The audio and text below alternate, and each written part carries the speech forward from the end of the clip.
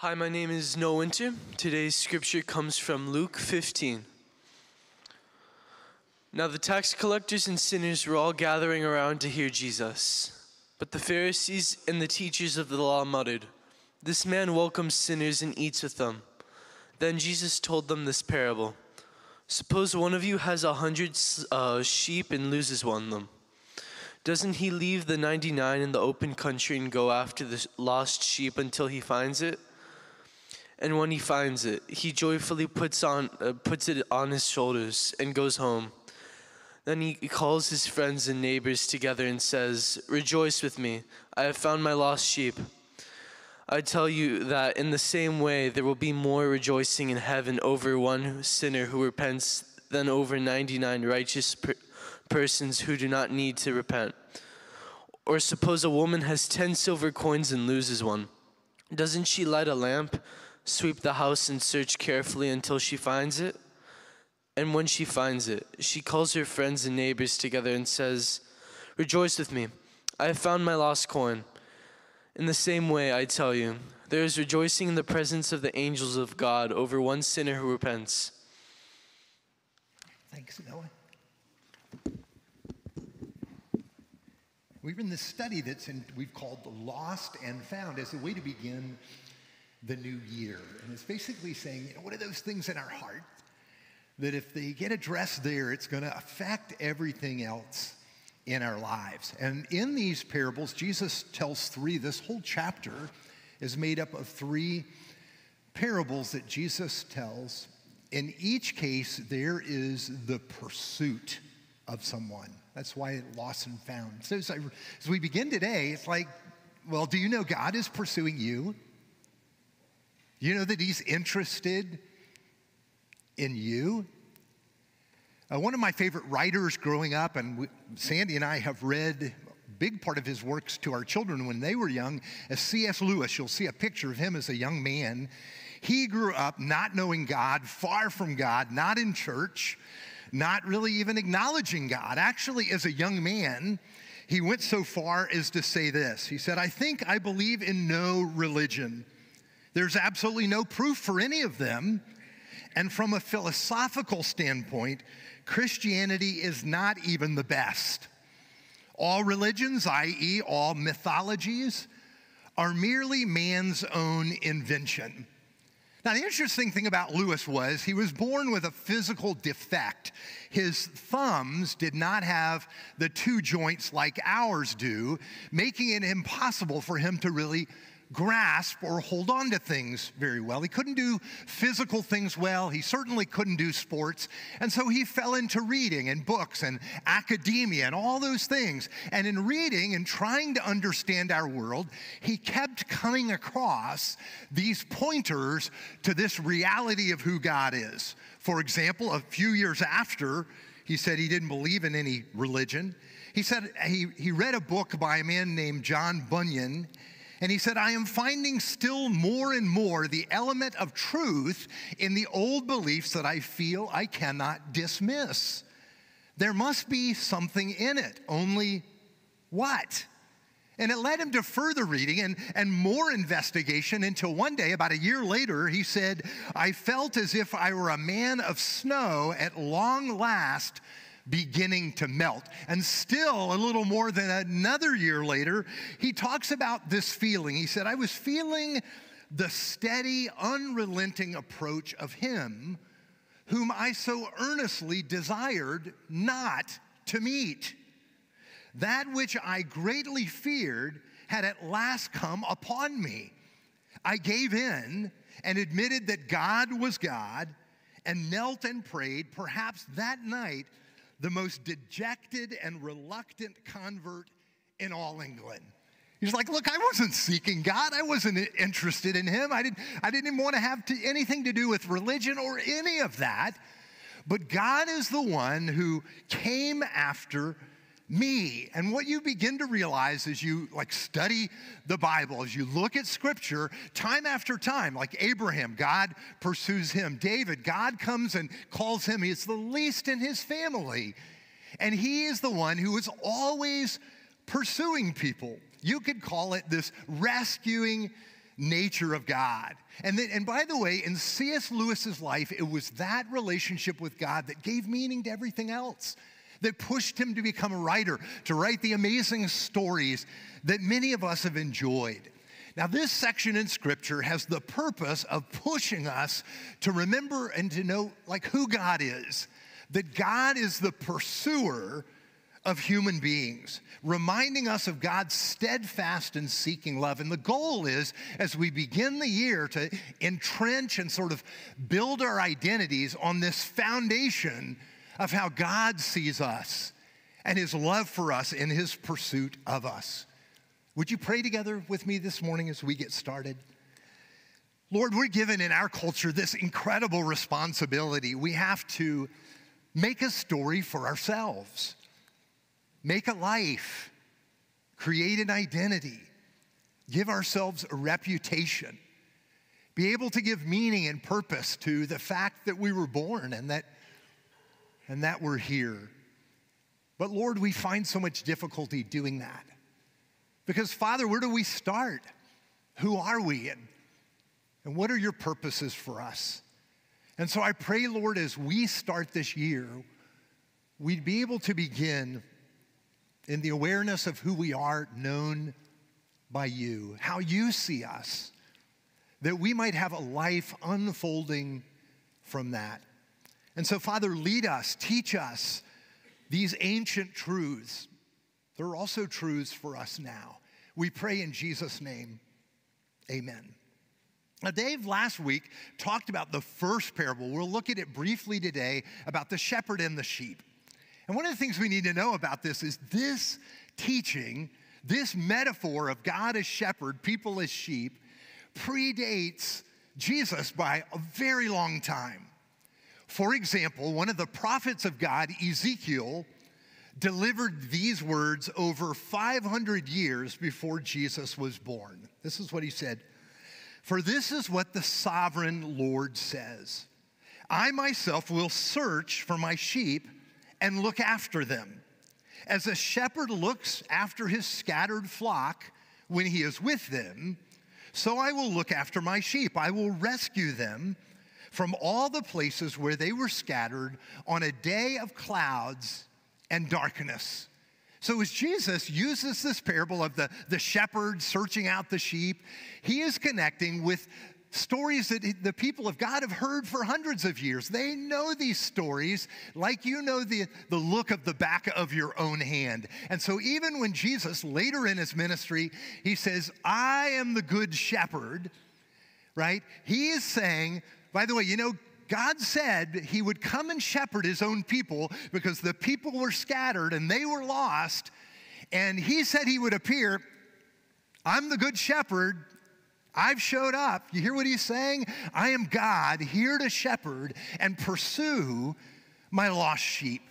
And by the way, Jesus explained his mission very simply. He said, I have come to seek and to save those who are lost. Now, when I hear that, I think, wow, I don't think any of us like to think about ourselves as being lost. But don't we often feel that way? You know, as I was thinking about this, I think that at least two ways we experience this sense of lostness. First, I think there's on the personal side. I mean, how often do we get to a place in our lives where you're like, okay, I think I've done this before. I'm feeling stuck where I am right now, going nowhere, wondering, well, what is life meant to be for me? Sure, I know it's another year, okay, but who cares? I find myself really just trying to get through another day. And so to think that there could be any real meaning and purpose in any significant ways, I feel lost. And so literally that's what people report. They feel listless and lost. Maybe it's even a deep sadness of the soul. But I think there's also a corporate lostness. As humanity, we know this. There's a feeling of being cut off. I mean, I hear no one talking about there being any purpose to history or any sense of awareness that we're made in the image of God or in his likeness, that there's any connection with something or anything that will last. We have forgotten that we have a purpose here in the world. We've been cut off from this glorious purpose. And we no longer know that we are meant to enjoy this life that God has given us as a gift and to come to know him and enjoy him. I remember years ago, in this book, it's called Purpose Driven Life. I think it came out in the 90s, was written by Rick Warren, in which he was like trying to dial down into explaining what our purpose is. And he cites early on in the book that a survey was sent out to philosophy professors in universities all across the country. You know, a lot of people don't return those surveys, but some people do. And in the survey, one of the questions is, what is the purpose of life? He wanted to know, the researcher, what do they tell their students as they're teaching philosophy life is all about? And invariably, those returned responses, I don't know. I don't know. One of them even wrote in there, if you find out, I want you to contact me and tell me what it is. And this is where we live. You would say, really? We don't know why we're here and what our purpose is? And this is what we've been taught. Our story just doesn't have a meaning, a purpose. It doesn't have a destination. And the reality is it's incoherent without God. This is what we've been nurtured in. Here's Bertrand Russell, atheist philosopher from about 100 years ago. I find that we've been sort of nurtured in this. He said about as human beings, he said, his origin, his growth, his hopes and fears, his loves and his beliefs are but the outcome of accidental co-locations of atoms. All the labors of the ages, all the devotion, all the inspiration, all the noonday brightness of human genius are destined to extinction in the vast death of the solar system, and that the whole temple of man's achievement must inevitably be buried beneath the debris of a universe in ruins. Only within the scaffolding of these truths, only on the firm foundation of unyielding despair, can the soul's habitation henceforth be safely built. That's the stuff that we're being fed. This doesn't mean anything. It's not going anywhere. It doesn't have any significance. It's all going to be burned up. There's going to be nothing left in the end. In billions of years, when this universe collapses, all of it will be gone. There'll be no memory of this. And we have been eating this for so long. We are nauseous. We're dizzy, wondering, what is this about? Why am I here? We've been living in what we've been told is a bad story. And we're afraid this is all that there is. And so you hear this and you say, okay, how are we going to know that there's anything more? That this isn't our story? And you're beginning to see why Jesus came into our world, why he pursued us. And this is the story of these parables. And it's one I want to look at with you today, the security, the reality of being pursued by God. And if you're an outliner or a note taker, I want to do it just under 4 words: extent, intensity, repentance, and then rejoicing. Now, last week, we began looking at this Luke 15 from the life of Jesus. And we also learned, Dave told us, that as Jesus' ministry progressed, there were 2 main groups of people that began following him. First, there were the outcasts. They're called tax collectors. Often they're just called sinners, like with quote marks. These are people that have gone beyond the pale in the ideas or the perspective of the Jewish establishment. People like prostitutes, but also people with illnesses that never got better, or people who just did not have the kind of life, the religious life, that the religious leaders thought they should have. And by the way, these people flocked to Jesus. They wanted to be around him because he shared with them a love from God they had never heard and never known. They had told was not for them. And Jesus began to share with them, and they were just so drawn to him. Here's the heart of God toward them, but alongside them were the religious leaders. These were Pharisees and teachers of the law, and they were there present to hear Jesus so that they could trap Jesus. They wanted to bring him down. They see the popularity of Jesus growing and crowds being attracted to him, and they're jealous. They want the crowds for themselves. They feared Jesus' success, and here they're muttering under their breath with contempt for Jesus. And so Jesus doesn't try to answer them. He tells them 3 stories, hoping these stories will get past their defenses and help them to actually see the heart of God, who God is and why he is there. Now, the first of these parables is the parable about one lost sheep out of a flock of 100. 99 are safe, one is lost. And in that parable, Jesus asked this question. Suppose one of you has 100 sheep and loses one of them. Doesn't he leave the 99 in the open country and go after the lost sheep until he finds it? Now, do you know the answer to that question the crowd would give? The crowd would say, absolutely not. There's no way you're going to do that. If that shepherd leaves 99 in the open country where they're vulnerable just to pursue one lost sheep, he's not going to have a flock. This is the end, right? So what is Jesus saying? Why would Jesus tell a story none of them could possibly believe?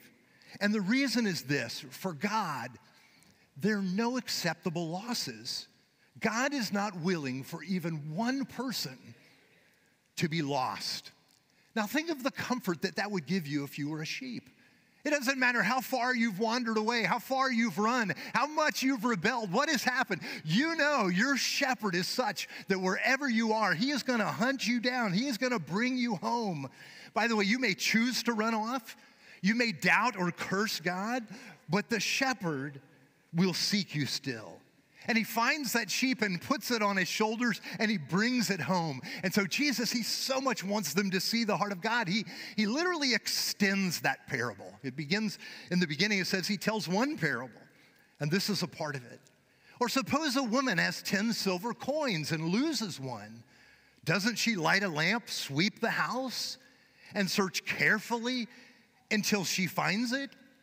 Well, it's like, whoa, why is he doing that? We know the shepherd-sheep story. That's all in the Old Testament. God had been talking about that for a long time.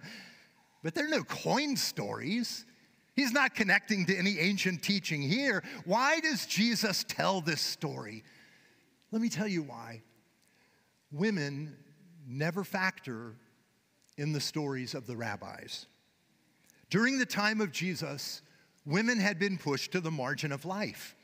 They have no official status. They could not give testimony in court. They could not even speak to a man in public if that man was not her husband. There were indeed outstanding women in the Old Testament, like Miriam, the sister of Moses, and Deborah, one of the judges of Israel, and Esther, and the Proverbs 31 woman from the last chapter of Proverbs, a woman of distinctive character. But by the time of Jesus, women had been demoted. One of the most prominent rabbis of the time, Ben Sirach, said that, by the way, men, he said, you must keep track of all those things that you let your wife have her hands on because she's not to be trusted. Keep an accounting system, he said. No property, he said, should ever be deeded to a woman. He literally said having a daughter was a total loss and a constant potential source of shame. You should pray God does not give you daughters. And so soon, the records of heroes only included the men. And you can see that in all the teaching of the other rabbis. He went as far as to say this. He said, do not sit down with women, for moth comes out of clothes, and a woman's spites come out of a woman. A man's spite is preferable to a woman's kindness. Women give rise to shame and reproach. I wish I was making this stuff up. So why does Jesus tell us about a woman searching for a coin? There are women present, and he wants them to know this is for them too. You see, he's continually showing us the extent of God's love, the searching love of God. He's doing what no rabbi would do. And as you walk through the Gospel of Luke, you'll say, oh, he tells a story that appeals to men, then he tells a story that appeals to women. He tells a story about a man, then he tells a story about a woman. And what is Jesus doing? He's revealing the heart of God Women are made in the image and likeness of God, just as men are, equal in dignity and to be respected. And he not only uses the perspective of a woman, he makes the woman the searcher in this story. He uses the story of the woman to point to the character of our loving God. No rabbi would do this, but Jesus, our rabbi, your rabbi, wants to show the reach of God's love, where it extends. You see, I think we're always, in every culture, we draw a circle that keeps some people out, like they cannot be in the rest of community, or they're not going to be accepted. And God is always inviting them in, always going to them, searching them. I thought about this year as I was reading about, I don't know if you do that, I do a lot of reading. I was reading the news from 2023, and 3 super prominent but completely unlikely women came to faith in Jesus last year. The first one you'll see up here is a Dutch activist. Her name is Ayaan Hirsi Ali. She was first part of Islam. She forsook Islam and became a spokesman for the New Atheist movement. And as she began to study the faiths of the world, she was like, the only way we have hope as a people is if we start following Jesus. And next after her is this woman you may recognize, Catherine von Drachenberg. Her name is Kat Von D. She's a TV personality. She's been in one of those shows made famous about tattoos and stuff like that. She was heavily involved in the occult and witchcraft, a leader in this movement. And yet the picture of her is being baptized. She was baptized in October. And then, to get on sort of the other side of things academically, here's Molly Worthen. She is taught in prestigious universities all around the country. She's a noted historian, and she was a heavy critic of Christians and Christianity. She came to faith. She's come to follow Jesus, and she's been public about it. And it's like, why did these 3 come to faith? You see, they met Jesus, and they discover how Jesus changes everything in our world by the way that he shows the love of God for people, and especially in the way that he treats women, the way that he cares for them. And here is the heart of God. Now, you may feel like an outsider. You're here and like, okay, I can't wait until this is over. I'm going to leave. But God would always come in pursuit of you. You may think in the grand scheme of things, I don't matter. Jesus is telling you that you do. And he is working to include you in his story. And so I think first this shapes the way we see ourselves. Do you feel like perhaps you're less important to God because you don't have a position of stature? Or you feel like you're unnoticed and recognized by other people? Maybe, or it's maybe because of your background or your abilities or your past. Or it could be nationality, right? Or achievement. You need to know God is pursuing you. God loves you. But then I find how God uses this to change the way I see other people. Are there people you have given up on? People like the Pharisees had no love for, but only contempt. You see, Jesus went in search of them because the love of God is for them as well. And so he invites all of us to learn his way of love. Now in the parable, this is what we read. Or suppose a woman has 10 silver coins and loses one. Doesn't she light a lamp, sweep the house, and search carefully until she finds it? Now, we need to stay with Jesus here because he's teaching us so much more. Look at how diligently this woman searches for the coin. I don't know about you, but if I drop a coin, I just let it roll. Most of the time, a lot of times, I don't even pick it up. If it's a penny or a nickel how much are all of us like that? So why is this woman, why is she making this desperate search, cleaning up everything on the floor of her house to find it? Why would she do this? Jesus is talking about another type of coin. You see, a woman in that age would wear a necklace, and on there would be a number of coins, sort of like this one in the picture. Do we have that picture? There it is. And it literally would be her bank account. That's how precious it was to her. Oftentimes, she would have nothing beyond that. And in this case, one of those coins has fallen off in the house. You see, this is not only a story that women could relate to because they wore such necklaces, it is more than that. It's a picture of the intensity of the love of God. His desire is to show what is driving this search.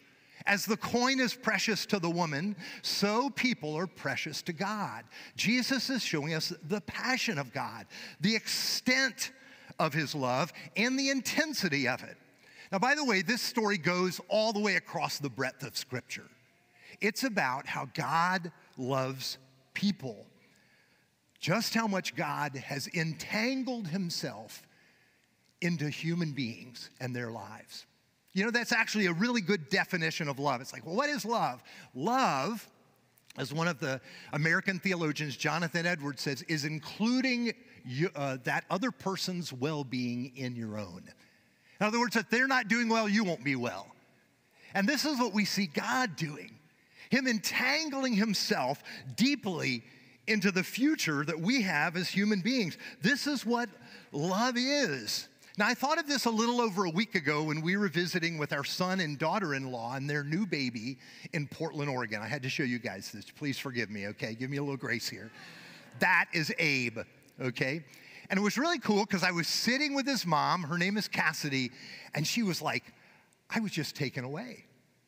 She said, as soon as I had this baby in my arms, I discovered I had this love for him that was just incredible. How did I have this so quickly? Where did this come from? How could this be? And you begin to learn about how this works, and you begin to see, aha, the love of God is like that. You see, our problem is we talk about salvation as a transaction, that a debt has to be settled, a sin has to be covered. That stuff is all true, but that is the tip of an iceberg that reveals that this isn't a mercenary affair for God. He's not doing it because some score has to be settled. Listen to how Scripture explains it. There's so many places like this. It says, is not Ephraim my dear son, that's a part of Israel, in whom I delight? For as often as I speak against him, I do remember him still. Therefore my heart yearns for him. I have great compassion for him. You hear the heart of God? It's not just a thing that has to be solved. It's like, I yearn for my people. I have affection for them. I am tied up with them. Listen to Isaiah 65. He said, I revealed myself to those who did not ask for me. I was found by those who did not seek me. To a nation that did not call on my name, I said, here am I. Here am I. All day long I have held out my hands to an obstinate people. Can you see God? He's like, hey, I'm over here, you guys. I've always loved you. Here I am. Will you walk with me?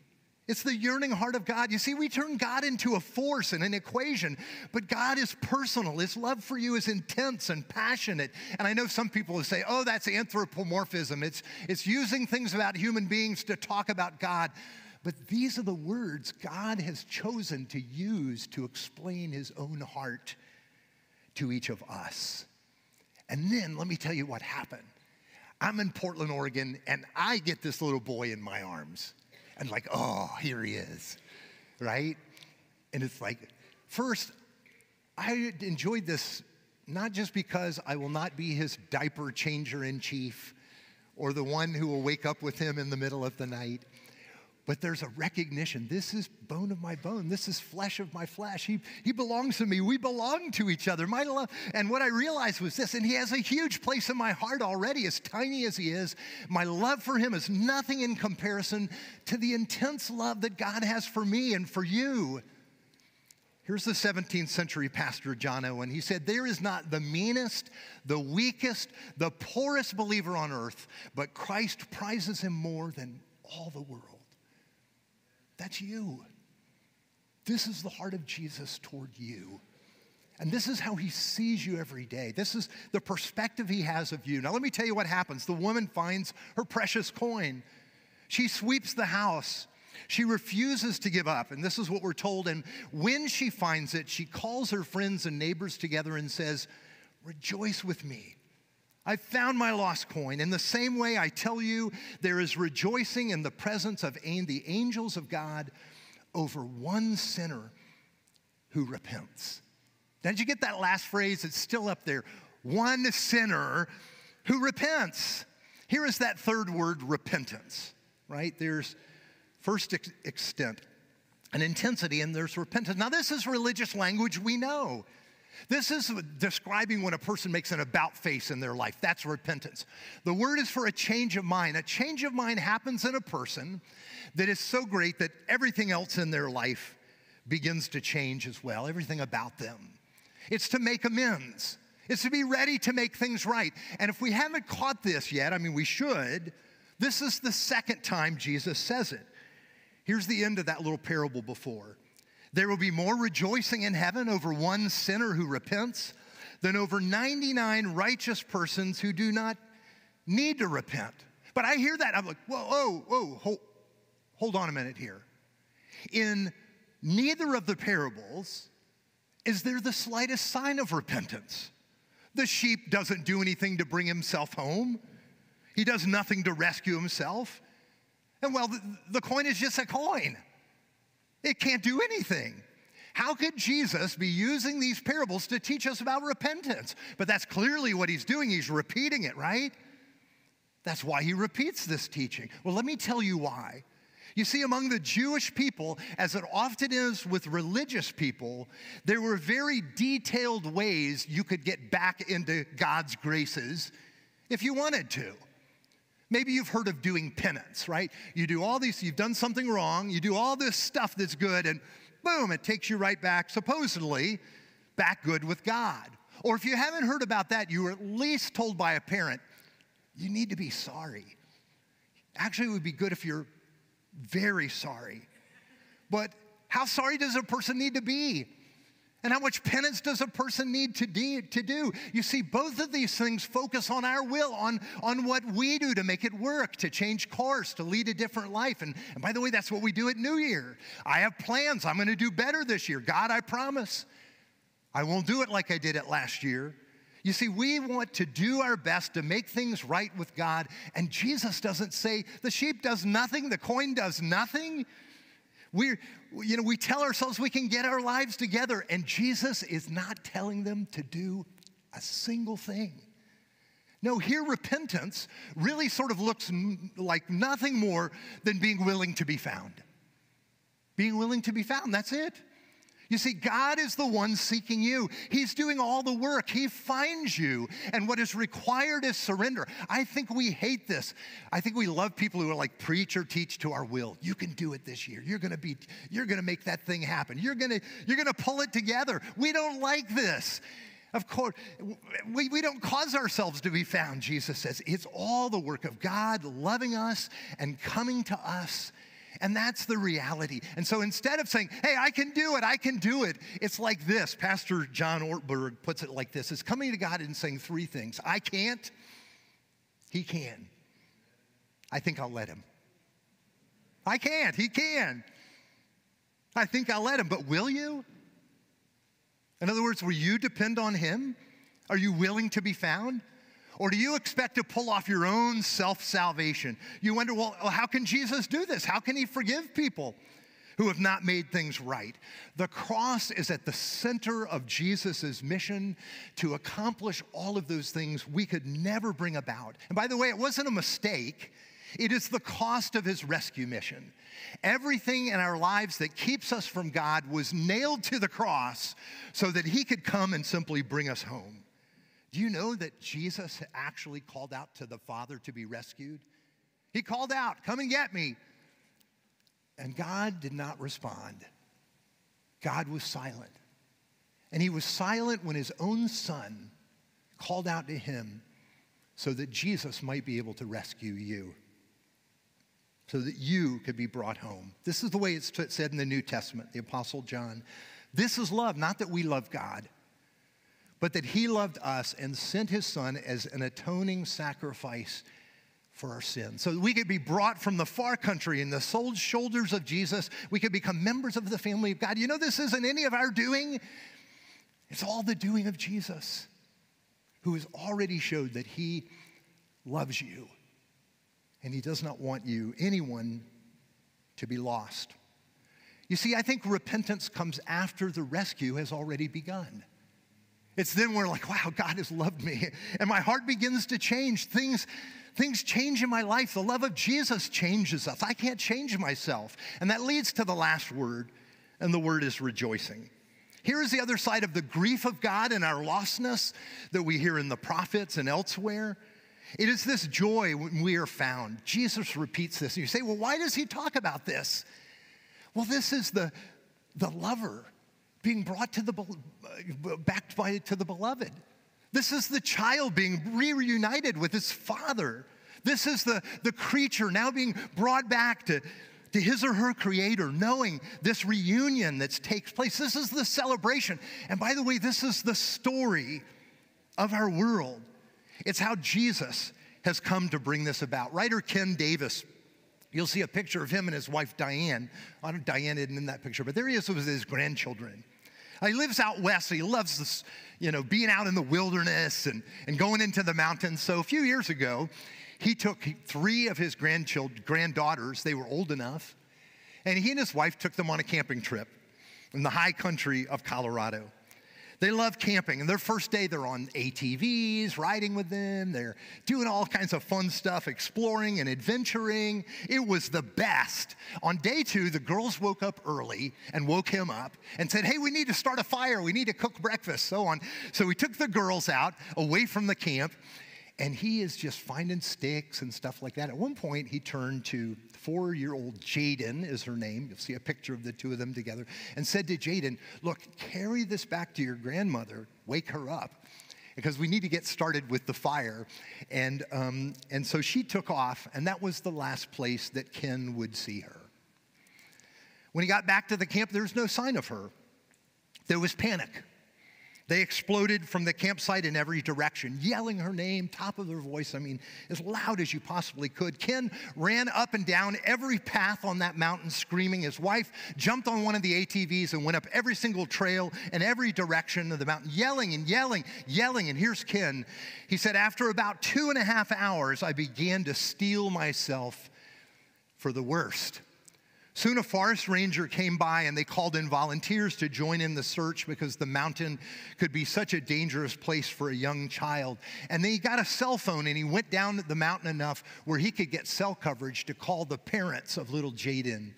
And I remember reading that and just thinking, I cannot imagine having to make a phone call like that. How are you going to tell the parents that their little 4-year-old is gone? Above the camp, there was an area with deep, muddy pools, and Ken had gone up that way in search for her, and he fell into one of the pools. It was filled with water and mud and deep, and he just found himself praying that she had not fallen into one of those holes herself. And it was there, trembling, he came to the end of himself. This is what he said, dear God, I have nothing left. You have everything, Lord. I cherish this girl more than anything. If need be, take my life. Take me. But please bring this baby back. And when I read that, I thought, Jesus had to be saying something like that about you. Lord, she means more to me than you can imagine. And take my life if it's necessary. But she needs to be saved. Take that man, Lord. Rescue him. He needs to be saved. His voice gave out. His strength was gone in tears and mud, in terror and love. The searchers didn't find Jaden that day. It was a young couple out on a hike along an old mining road that came across her. And when they found her, Jaden came up. It was a couple came up to the woman, and Jaden said this, my grandpa is lost. And it was so true. It was so true. He was so lost. He stayed in that muddy water for a long time. And prayers and tears and mud, they all mingled together. And I think about that, and I think, if we could just for a moment grasp just the extent of the love that God has for us, that Jesus would come and be in the mud and be willing to lay down his life so that you could be recovered, you could enjoy fellowship with God. And we would tell you what happened.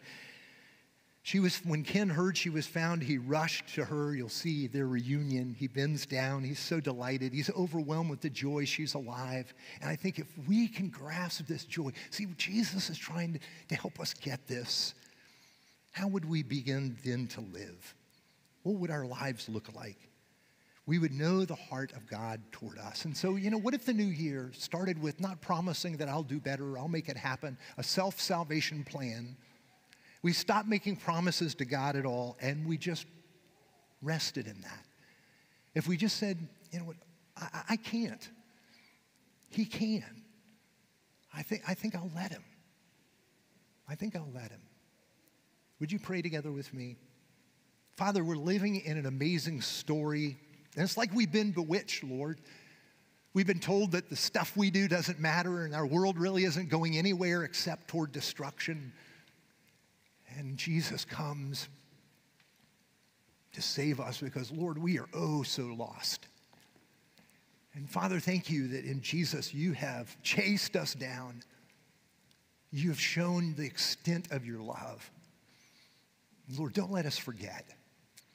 Let this be the foundation upon which our lives are built and lived. And Lord, we think that if we've fallen down, we've run away, we made huge mistakes, that somehow your love changes then. We know that Jesus came and you love us just because you love us, because that's who you are.